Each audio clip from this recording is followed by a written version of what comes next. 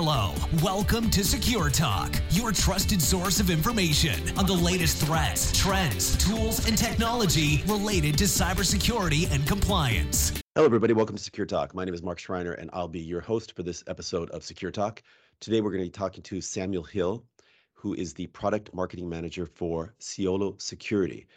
Samuel specializes in critical device security and implementing resilient IT strategies. Sam's also worked with a variety of organizations in industries such as manufacturing, banking, and financial services, insurance, and oil and gas.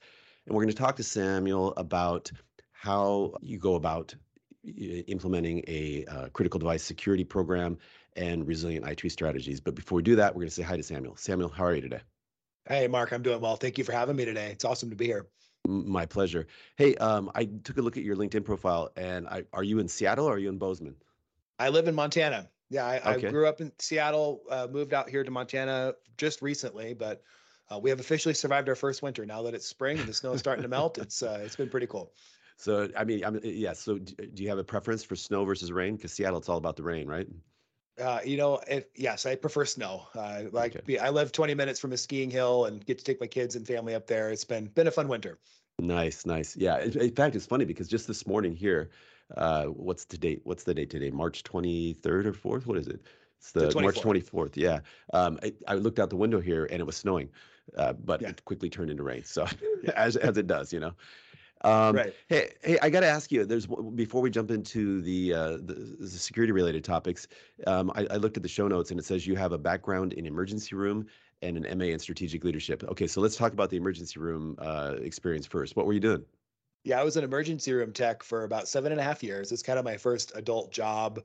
And at one point I thought I wanted to go to medical school and be a trauma surgeon and really help save lives. And, God bless the women and men who work so hard in that profession.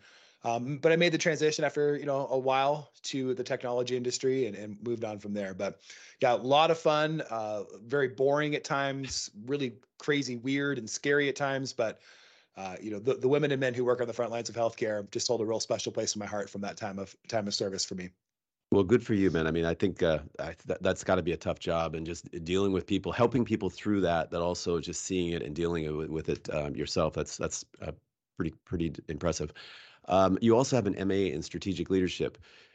What is strategic leadership? Strategic leadership is I would define it as the ability to kind of step above the fray and kind of look at where are we going and where should we be going and have that wider lens view. And then diving back down into the fray and actually getting to work with the teams and the people that are making that happen. So it kind of is a multidisciplinary approach in the leadership space. You're combining things around servant leadership and coaching and all sorts of different strategic things that go on to it. But it was a fascinating field of study, and I actually got to be a part of a cohort with people from all over the world in a wide variety of disciplines, from former doctors to people who are in deposit insurance companies or the deposit insurance commissions of their country, and really wide variety of folks. And so it was a fascinating learning cohort. That's excellent. Hey, does that help you in your current role at all? It does, because when you work in security, it's a problem. Like there are lots of problems, hair's on fire most of the time. And being able to step out, take a look at where we should be going, how we should get there, I found it to be really useful. And at the end of the day, it's all about people. How do you Right. work with people? How do you not just manage, but how do you be a good team player? How do you be a good example, a good leader? Those are the things that I think I really took from that thing, which I think are very applicable into the cybersecurity space. Well, and then how did you make the transition from, working in an emergency room environment for 7.5 years to a more technical area? I kind of felt this life change happen. I was a young man at the time. And so I felt this life change happening for my family. And so we ended up moving states back up to the Seattle area and, just kind of worked through the connections that I had. And I ended up getting a job, a more typical office job, because I just moved states and I needed a job. Mhm. And, from there kind of made those progressions and took some certification courses and met people and worked networks and got to know other folks. And soon enough found myself working for technology companies and to the role that I'm in today. So it wasn't I would say it was kind of a planned transition. I felt like, Yeah. my time in emergency medicine was done and I needed to try something new, but it was also one of those, as with most jobs in most industries, it is who you know and what you talk about and the relationships you build along the way. Yeah, I mean, we get a lot of listeners who are kind of mid-career Hmm. transitioning into cybersecurity, and I'm just curious if you don't mind sharing, what type Yeah. of courses you took, and were they online or were they on site, or talk a little bit about that. Yeah, absolutely. So you're going to laugh. The course that I took was actually a Cisco Sales Essentials course with the company Yeah. I worked for, a back office, which is, I mean, about as basic of a entry level thing. It's kind of just an overview of Cisco's architecture and structures. And so, but I was able to say, hey, I have this certification and got to talk to some people that I knew that worked in the industry. And so, but to those listeners of yours who are kind of making that transition, middle of career, whatever it is, into the cybersecurity industry, first, I just want to say welcome. It is an absolute thrill to have you here from whatever background you come at. In fact, I wrote about this recently in a blog that I did. Was we have such a talent gap and a shortage in this Hmm. industry. And I think trying to solve it in typical ways of, well, let's just find more cybersecurity people to fill cybersecurity roles. Well, no, we got to look a lot wider. We need to look for folks that are coming from an incredibly diverse set of backgrounds from lots of other industries that I think would be very well suited to the cybersecurity space. And they may not understand how to operate a security operations center. You Hmm. can teach them that. You can learn that. But if you have the drive and the willingness to work hard, the curiosity to learn, the ability, the willingness to serve, those are skills that'll take you far. So welcome to the cybersecurity industry. We need you. It's great to have you. That's awesome. Yeah, just last week I spoke with Heath Adams, who is the CEO of TCM Security, that Hmm. does ethical hacking and penetration services, but he also has a very successful online learning academy for those people who want to learn about ethical hacking and penetration testing. I think he's had something like 170,000 students. Amazing. And he himself, worked as an accountant. That was his background. And one day he just said, "I don't want to do this anymore." And he transitioned, and he talks about it. He says, I don't even think a college degree, that's a nice thing to have, but in Yeah. this space, it's more about the skill set and experience, and that's what we're looking for. I also hear from a wide variety of companies that one of their most successful recruitment strategies involves looking at people who are transitioning out of the military. Um, Absolutely. yeah. So, hey, so let's get into the topic at hand. Yeah. What is critical device security?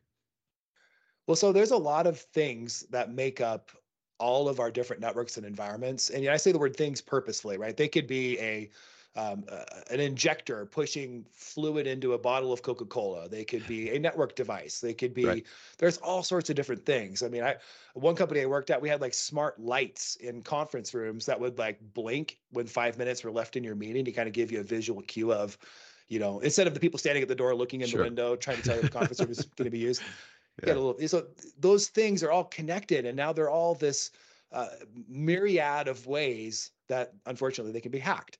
Hmm. So critical device security is about how do we manage that level of risk across a wide variety of things that are really critical to our business. So, for some places, and back to my healthcare background, if the elevators stop working, the CEO knows about that. Then that's a Right. critical stop. Patient care cannot happen.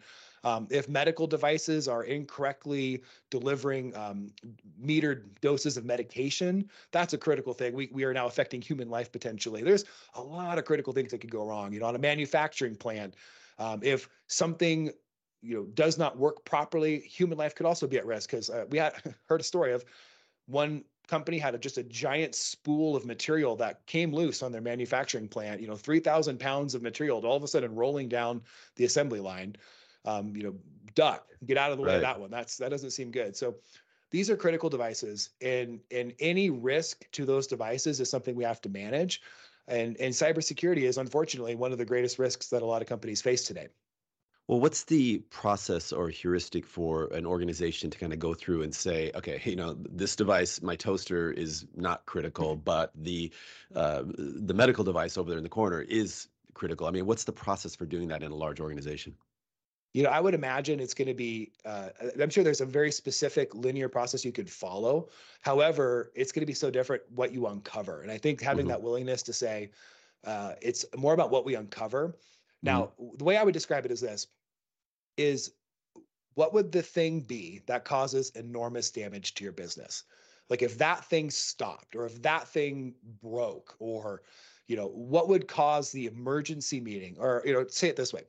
If you're a security officer and you're sitting in a conference room with your team and you're planning something, and it's just, kind of one of your regular run of the mill meetings, and somebody walks in and says, hey, this happened. Yeah. And your response, if your response is, everybody get out, get to work, fix that right now. This is That's critical. That's critical. Okay. Right. You can imagine what that is. So whatever those devices are, start there. That's the stuff we start with. And then, if you get down to, you said toasters or smart refrigerators, a company I worked at, they built a brand new building, and all of a sudden they noticed outbound internet connections happening, and like no one is in the office. Like no one has even occupied this building yet. What is it? It was the vending machine phoning home to this, supply website, basically saying, hey, I'm here, I'm alive, and I want to, update. So these devices, maybe that's not as critical, but it's still on your network. So you then go from there. So those devices that are going to be absolutely essential. My kids would be like, oh my God, the PlayStation's not working, man. Yeah, I set a rule on our Wi-Fi at home. The kids' devices turn off at a certain time, and it's predictable. They walk into the office, Dad, it's not working. 5 more minutes, man. 5 more minutes. Exactly right. For them, that's their critical thing. We gotta keep that going. And then you look at it. So these devices are critical, right? This is keeping our business functioning. This is, how we make money. Or, in some cases, if it's a critical infrastructure, delivering clean water to a city, now we're talking about a whole other scale of magnitude, or a pipeline delivering natural gas or petroleum to the Eastern Seaboard, whatever that is. Those things are critical. And then you start looking, okay, well, what kind of controls can we put in place? For these critical devices, you might have, we got good controls. So then you can start moving to maybe the lower tier and say, these are critical, because somebody could get in and then start moving around. That's kind of the heuristic I would follow in starting to identify the devices and looking at that. So you create an inventory, and then you got to go through and decide what's critical, what's not critical. And, you might have a different way of doing that, but I think that you gave some really good examples. But what you also did is you talked about, a wide variety of devices. Okay. Okay. So, how can you go about, deploying security for all these different types of devices? I mean, because one type of device is going to need one type of platform to secure it. Something else is going to need something else. So tell me about that. Well, I think the other compounding on that, first off, it sounds so easy to say, oh yeah, just get an inventory, right? That's not easy. That's actually really hard work. And I'm not trying to minimize the level of effort here. However, once you have that, so then you get to the point of, okay, you have all these devices, and, a mentor of mine, he says, it's a mathematical proven fact that every software code has some bug or some vulnerability in it. Mm-hmm. And then relying on, can we get a patch for it? Can we update that? It's a never ending game. So the way I like to look at it is, if you can kind of close the door on the front end, or at least like get rid of the door on the front end, then a lot of the issues that are happening inside the environment, they tend to get a little bit smaller. And so I actually heard it said the other day, it was really, you don't have to be like most secure. Yeah, you just have to be, you have to be hard enough for the hackers that their level of effort required to get in is they're going to move on somewhere else. Yeah, they're looking for the low hanging fruit always. Yeah. Right. Yeah. What's their fastest path to whatever their metric is? Mm-hmm. And so if you can work to get that access controlled in a way that makes sense for your company, I think that's going to go an incredible distance towards solving some of the challenge. Awesome. So can you just talk a little bit about some, maybe provide some use cases of companies that you've helped in terms of like going in and what was their situation, the devices that they had, and then how did you secure them? Absolutely. So one of our large customers is it's a global manufacturer of packaged goods.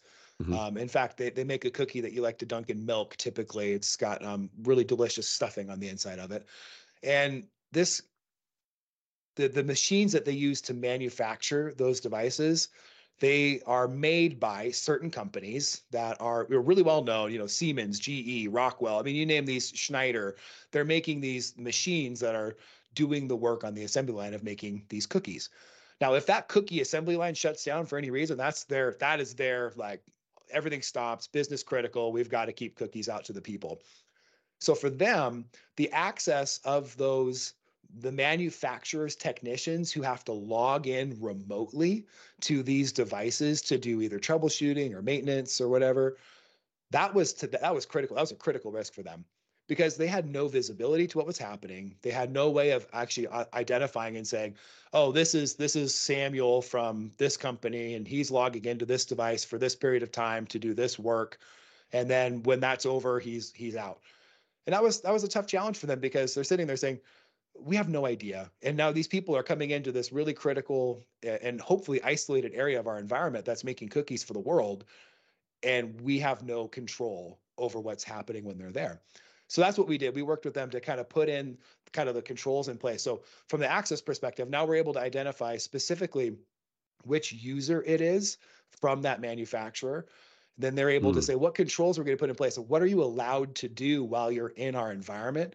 And not just like okay, you're in the environment, you can kind of go wherever, but also a pinpoint restriction on you're allowed to talk to this one thing. And then also while you're talking to that one thing, we're going to record that session. We're going to keep an audit trail of everything that's happening. And we're going to have a whole lot of detail about the work that's been done. And then when your work is finished, your access is going to be completely restricted and rescinded until the next time that it's needed. And so that was something that actually they told us, this never happens, but IT and OT, they both like your solution. That never happens. So this is amazing that you can solve some of the challenges that they're having there. That's and roughly like the number of devices that were covered in the different types. I mean, thousands and thousands across the manufacturing lines for them all over the world. And if you think about it, so what happens, these devices are made by, Yokogawa or whomever. A part of the sale of that device to the company is a service contract, which mandates remote connectivity into the device, right? And so you're sitting there saying, I have to connect this person. I don't want to because it's probably very insecure to just allow a random person from another company that I don't want to trust. I don't have to do it. So it was a major, massive scale problem for them. And we were able to help put the right kind of the additional checks and balances in place so that they could feel a lot better about it. And cookies keep coming out to the world. That's critical. They keep the cookies flowing.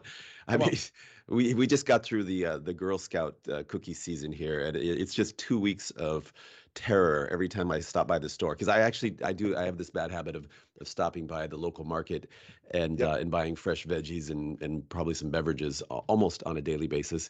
And I just try not to make eye contact. It's like, because I bought a couple boxes, but what can I do? But and they're pretty persistent. They're pretty tenacious. They just like, would you like to buy something? I'm like, no. Like, do you see my cart full of fresh veggies? Yes, I want to, but no, I don't. Yeah. But hey, so I guess. I to be honest with you, I didn't take a look at Ciolo's website prior to this conversation, but I'm assuming that what Ciolo does, or Ciolo Security does, is provide this type of platform or tool that allows you to kind of monitor, allow access, and monitor activity. Maybe can you talk a little bit about that, because I'd kind of like to drill down on that a bit. Yeah, absolutely. So what Ciolo is we provide a level of control that is needed. So we were built, our founders are former CISO of an operational technology manufacturing company and 2 ethical hackers. And so they looked at some real world problems of like, I need to be able to do this. It's not clean or easy with kind of stacking a whole bunch of different things together. And so they built Ciolo to solve that challenge. And so the way we look at it is, what is the highest risk that a company is facing from their access? What access is preventing a lot of risk for them?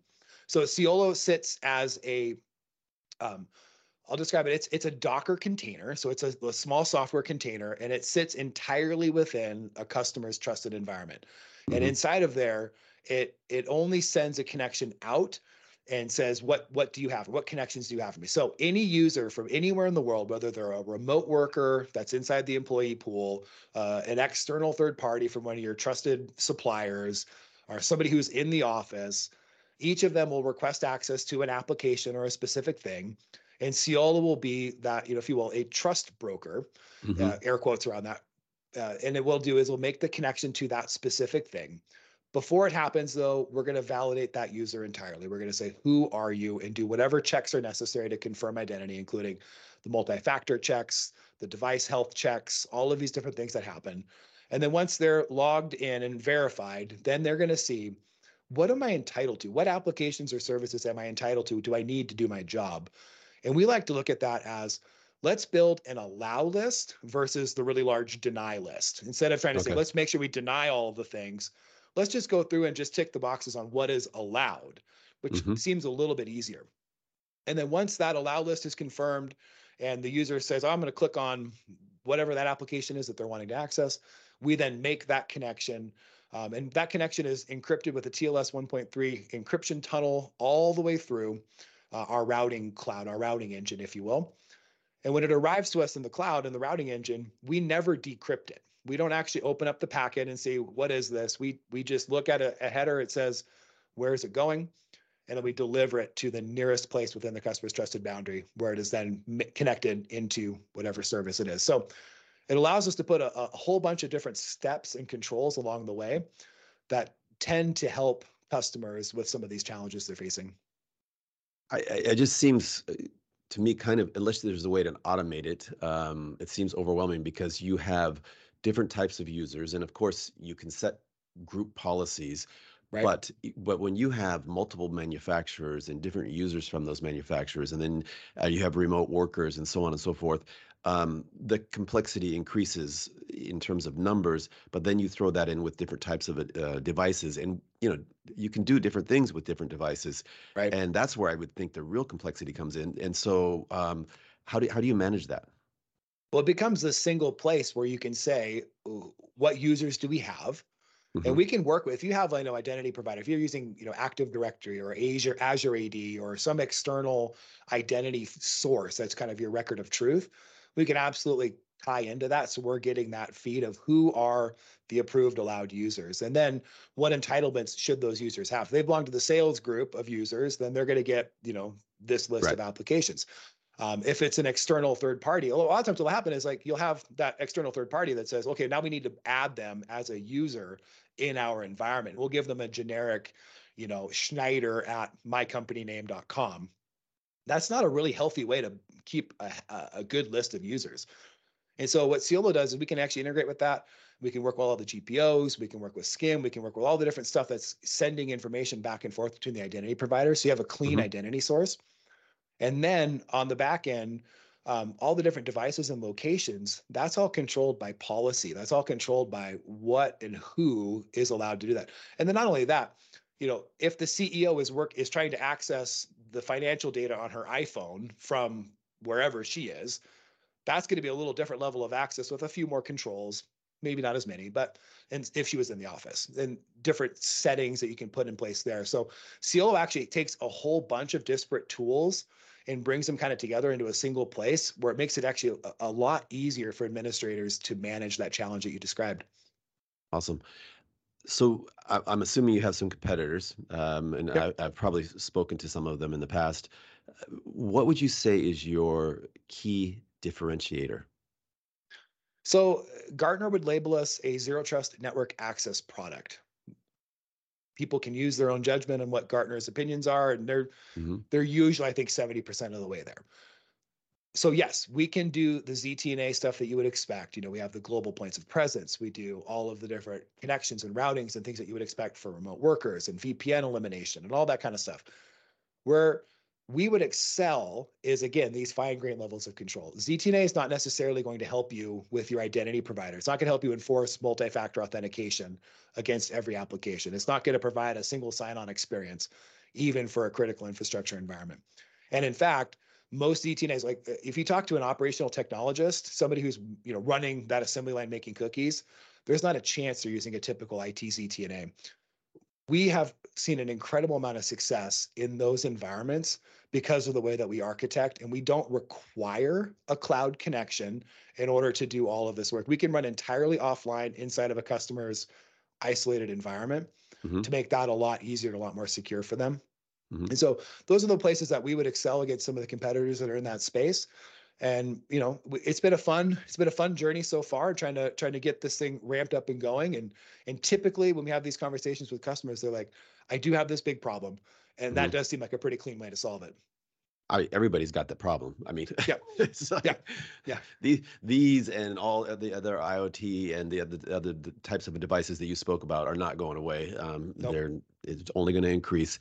Um, so let me ask you, when I'm assuming your sales model and your marketing model is it outbound at this Yeah, point? typically, yeah, yep, typically outbound at this point. Yep. And so and who are you typically engaging with, and how does the conversation start? You know, a lot of times we're going after security people. Hmm. So obviously every cybersecurity startup wants to go after the chief information security officer. We all want to talk to that person. Yeah. And I pity their inbox, and I pity their LinkedIn direct message inbox. It's got to be insane. But we typically find that they're the ones that are most acutely aware of this challenge. And if you talk to, SOC admin or a security engineer, whatever level security engineer they are, they're typically heads down, they're solving problems, they're getting work done, and they've got enough work to get done. But so the folks that are looking at it and saying, I can recognize this as a big problem.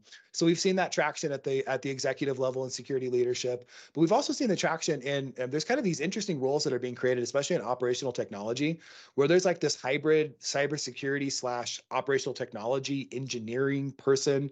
And Sure. they may come from a OT background and have learned, maybe they got their CISSP or something like that.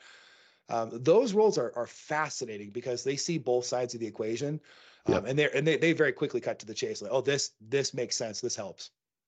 Yeah, no, it's I think that traditional cybersecurity role it has to kind of evolve when you're talking about some of these critical devices you're talking about, because it doesn't really sit in the purvey of the IT departments per Right. se, you know. So you've worked across several different industries, yeah, manufacturing, banking, financial services, insurance, oil and gas, to name Yep. some. Are there any nuanced differences between those industries that you can talk about?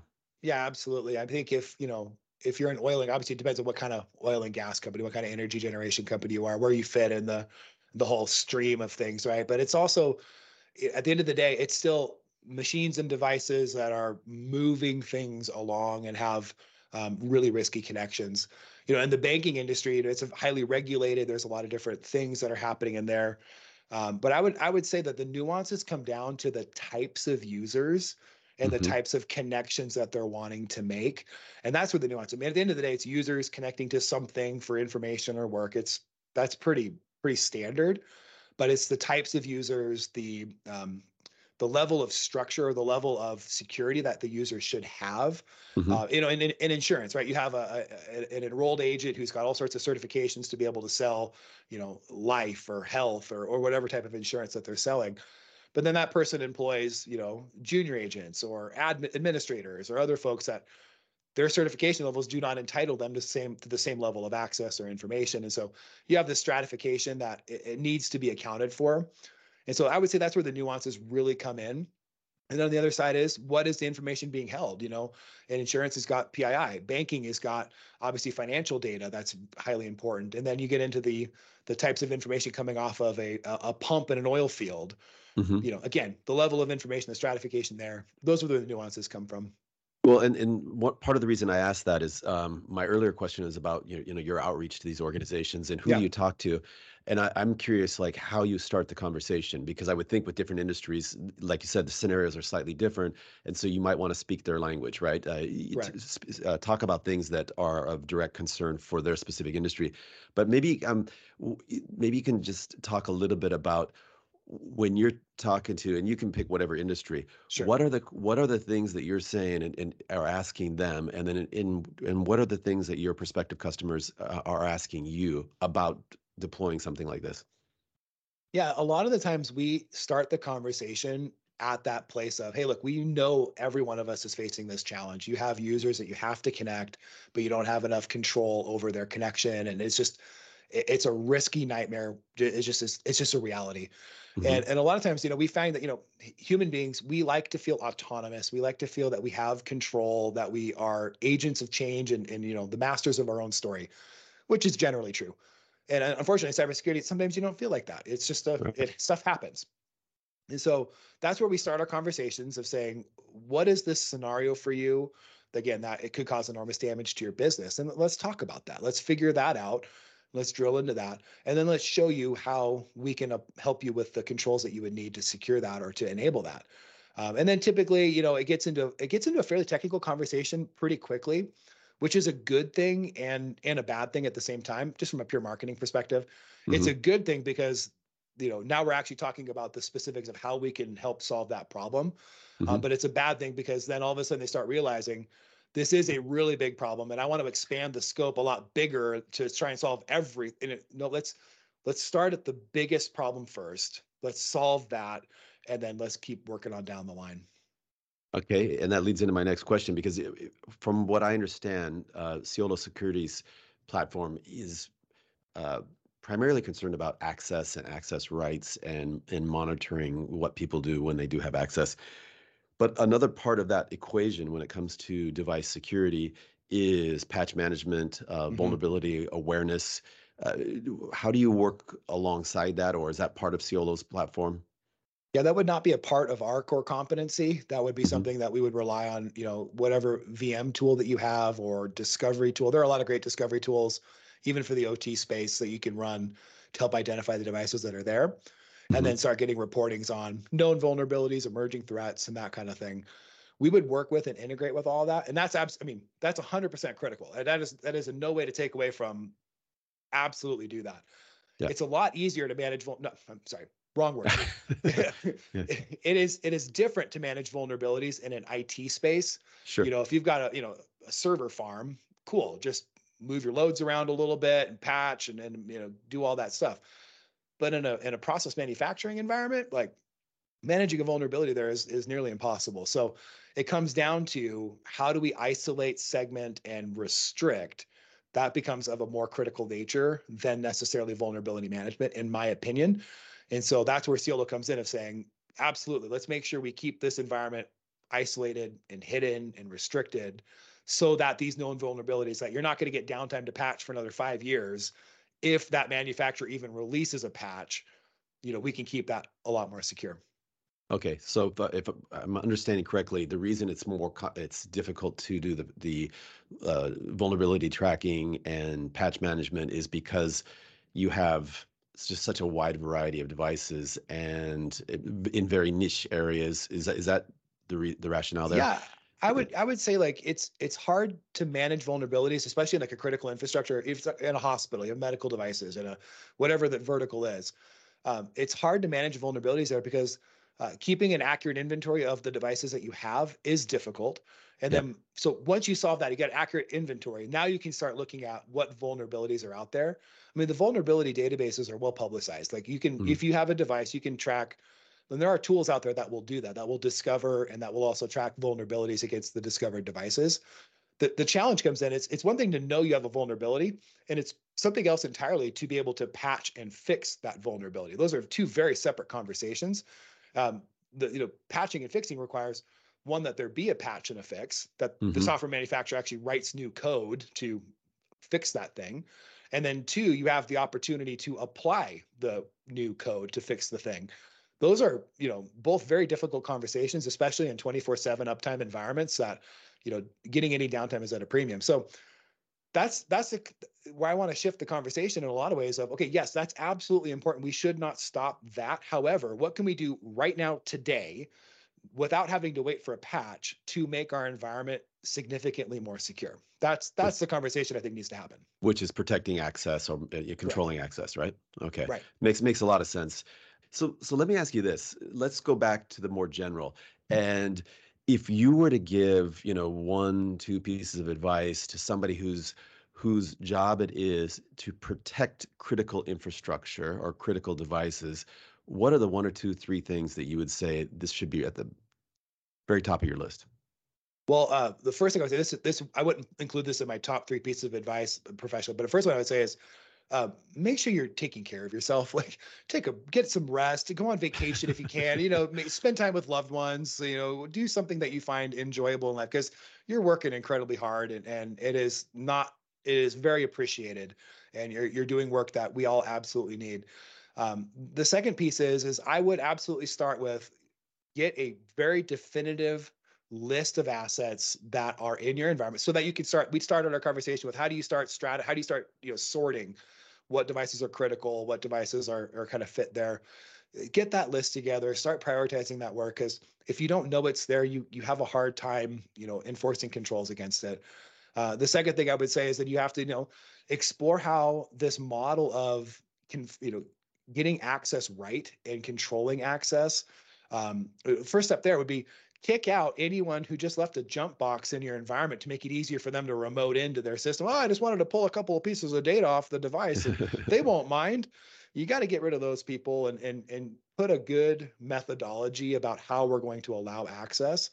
And then the third thing I would say is, tightly aligned to your business. Make sure that you understand why the business is wanting these connections, or what's happening, on down the line, so that you can sit there and kind of be involved in that process. Like, hey, I know you want this, and this is really important to us, so how can I help make that happen? Instead of oh, I can't do anything about it, or security just said no, or be an enabler of what the business is trying to do. And you'll be surprised how far that'll take you. Some great advice. Hey, let me drill down on number 2 a bit here. Yeah. What are some best practices that you've seen in terms of, creating some type of device inventory, and then what's the process for maintaining it? How do you do it? Can you automate it? Is this something you have to do kind of on a regular basis? But yeah, what have you seen? Yeah, so there are some great tools that are out there that can run inside the environment in a non-obtrusive way, that just kind of look at network traffic and then start seeing what data is there, and then parsing it, if you will, so that you get an accurate list of what is actually connected and communicating on my environment. And that is very, very helpful. And it's, some are more accurate than others, so use your own judgment as you start looking for those tools and stuff. But again, once you have that definitive list, then you can start doing all sorts of really good things with it, of like, which of my devices are most critical? What vulnerabilities do I know that I have? I mean, you'd be surprised the type of devices that are out there. In hospitals specifically, MRI machines will still be running a Windows 7 operating system at times. And you're sitting there saying, how long has that been end of life? Right. There are plenty of before you vulnerabilities climb into that, right before you climb into that device, and you're going to lay down there for a half hour. Yeah, all the clicking, and it's running Windows 7. It's what it is, right? But you gotta, that device is not going anywhere, and the business is not going to replace it probably for another 10 years. Right. That's just the way it goes. So knowing you have vulnerabilities, and then you can start making the specific plans of, what do we have to do to make sure that we mitigate these vulnerabilities? If I can patch it, absolutely do it. Please do. But if I can't, now what do I have to do? What's my next best option? And typically that's isolating it, keeping it locked away, hidden, and tightly restricting any access to it. Awesome. Again, great advice. Let's jump over to the consumer side, because we all work in enterprises, and then we also go home, and you referenced earlier that you have some controls for your kids' games. Yeah. As a parent, what would you be concerned with, or what advice would you give in terms of protecting your children's security posture? And I'm just going to leave it at that, because you could talk about devices, you could talk whatever, but what would be top of mind for you? That's a good point. A great question. It can go a ton of different directions. I think the way I'd like to answer that question is, and obviously there are many, many things as parents that we want to shield our children from. But as they get older, there are just many things that it's not as feasible to. So I would say the best cybersecurity advice you can give your kids is to know what's real, and what's fake. So if they know what real is, if they understand what real relationship and what real connection and what real fun, all these things, like, spoil them for real things, and the phony won't seem as enticing. There's just a ton. I have daughters, I have sons. It's a scary world on the internet, as we all know. And so yeah, I think that's my job as their dad, is to spoil them in a way so they get to have a great experience. And so if something challenging does arise, or if they're on their favorite game that happens to be connected to the internet and somebody wants to chat them, they say, Dad, this person tried to talk to me. I want to have that connection with them where they get to have that conversation. Paralleling to the cybersecurity space, I think sometimes we make users bad guys and say, oh, they're not smart. They don't understand. They clicked on a phishing email link. And well, the phishing email links are getting really good. And these people also have deadlines and high priority projects and hard work in front of them. They're just trying to get their jobs done. And Yeah. And they get an email from somebody that says, hey, this job profile is, we're looking for somebody just like you, or and here's the PDF with the description, or oh, hey man, why haven't you paid this invoice? Oh, okay. Exactly. Yeah. So, their hair's on fire too. We're all human. Exactly. And so that's the advice I would say, like from the individual side is stay connected. Stay connected to those users, to your kids, to those people that you care about. I mean, my in-laws fell for a scam where they ended up buying gift cards for a scam. It happens, and they were very chagrined about the whole thing. And I think the worst was when I told them, yes, you can call me. Like you can give me a call. You can ask a question, and I'm happy to help out. And they were chagrined they didn't do that. And so maintaining that connection is helpful. I've only seen that happen in the organizational or enterprise environment where somebody gets an email from the boss and they're typically new to the company, and they'll get an email saying, hey, I need you to run out and get $500 worth of gift cards from Target. Please do this ASAP. And they've, I forget the technical term, but like spoofed the boss's email. So it's just it appears to be from the boss, whoever the boss is, and then they go do that and then say, okay, hey, so I need the numbers of the gift cards, and then the money just goes. How does that work in a consumer environment? Well, how did that happen with you? Yeah, specifically for them, they got a phone call from someone that pretended to be from the local law enforcement that said, you're past due on, I can't remember, like property taxes or some government official sounding issue. Right. And you're past due on this. And in fact, we're having the sheriff, track you to come collect, adding just, the pressure onto that thing.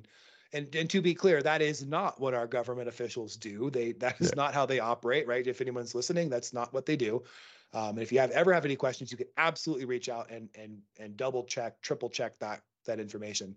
And so to the point, and I can't remember, this was the scary part, the point where they said, they actually pointed out the street that they were driving on currently. So I don't know how they were getting like cell data. I have no idea how they were doing this. So to them, it felt very real. It felt very scary. My in-laws, they're not native technologists. And so they're doing their best, and all of it felt weird and scary and new. And they ended up they said, well, okay, fine. If you go buy a couple of gift cards at the local pharmacy, and then that's the fastest way to get this paid, and then the sheriff won't come arrest you, kind of thing. So that's what got them. And terrifying. It's absolutely terrifying. And unfortunately, there are people that make a living off of scamming. I kind of would like to catch those people sometime. But it goes back to your advice in terms of, it's not just for children, it's for everybody to know what's real, because that didn't sound like a super complex technological hack. That was pure social engineering, and so know what's real, and when in doubt, slow down, call somebody, ask, confirm, verify. So great advice. Hey, wrap things up here, but I looked on your LinkedIn profile again, and it said are you in Bozeman? I am in Bozeman, yeah. Okay, so you know what book you got to read? Which is that? Zen and the Art of Motorcycle Maintenance. Okay. Okay, yeah. So that Robert Pirsig, he was, I think he was a PhD candidate from University of Chicago with the Committee of Social Thought. Moved to Bozeman, kind of went insane. Wrote this amazingly insightful book. It gets a little deep towards the end, but if you ever, but he talks a lot about Bozeman, and he's on his motorcycle on the roads around there and things like that. So that's a awesome. little Bozeman I'm a trivia. big reader. I'm a big reader, and I love deep reads. I enjoy that very much. That's a great recommendation. Yeah, it starts off deceptively simple. He's talking about working on motorcycles, but it's not about that at the end. It's it goes a lot deeper. But anyway, hey, Samuel, really enjoyed the conversation, and I'd like to wish you and the entire Ciolo security team a great 2023. Hey, Mark, thanks for having me today. It's been a pleasure. Hello, welcome to Secure Talk, your trusted source of information on the latest threats, trends, tools, and technology related to cybersecurity and compliance.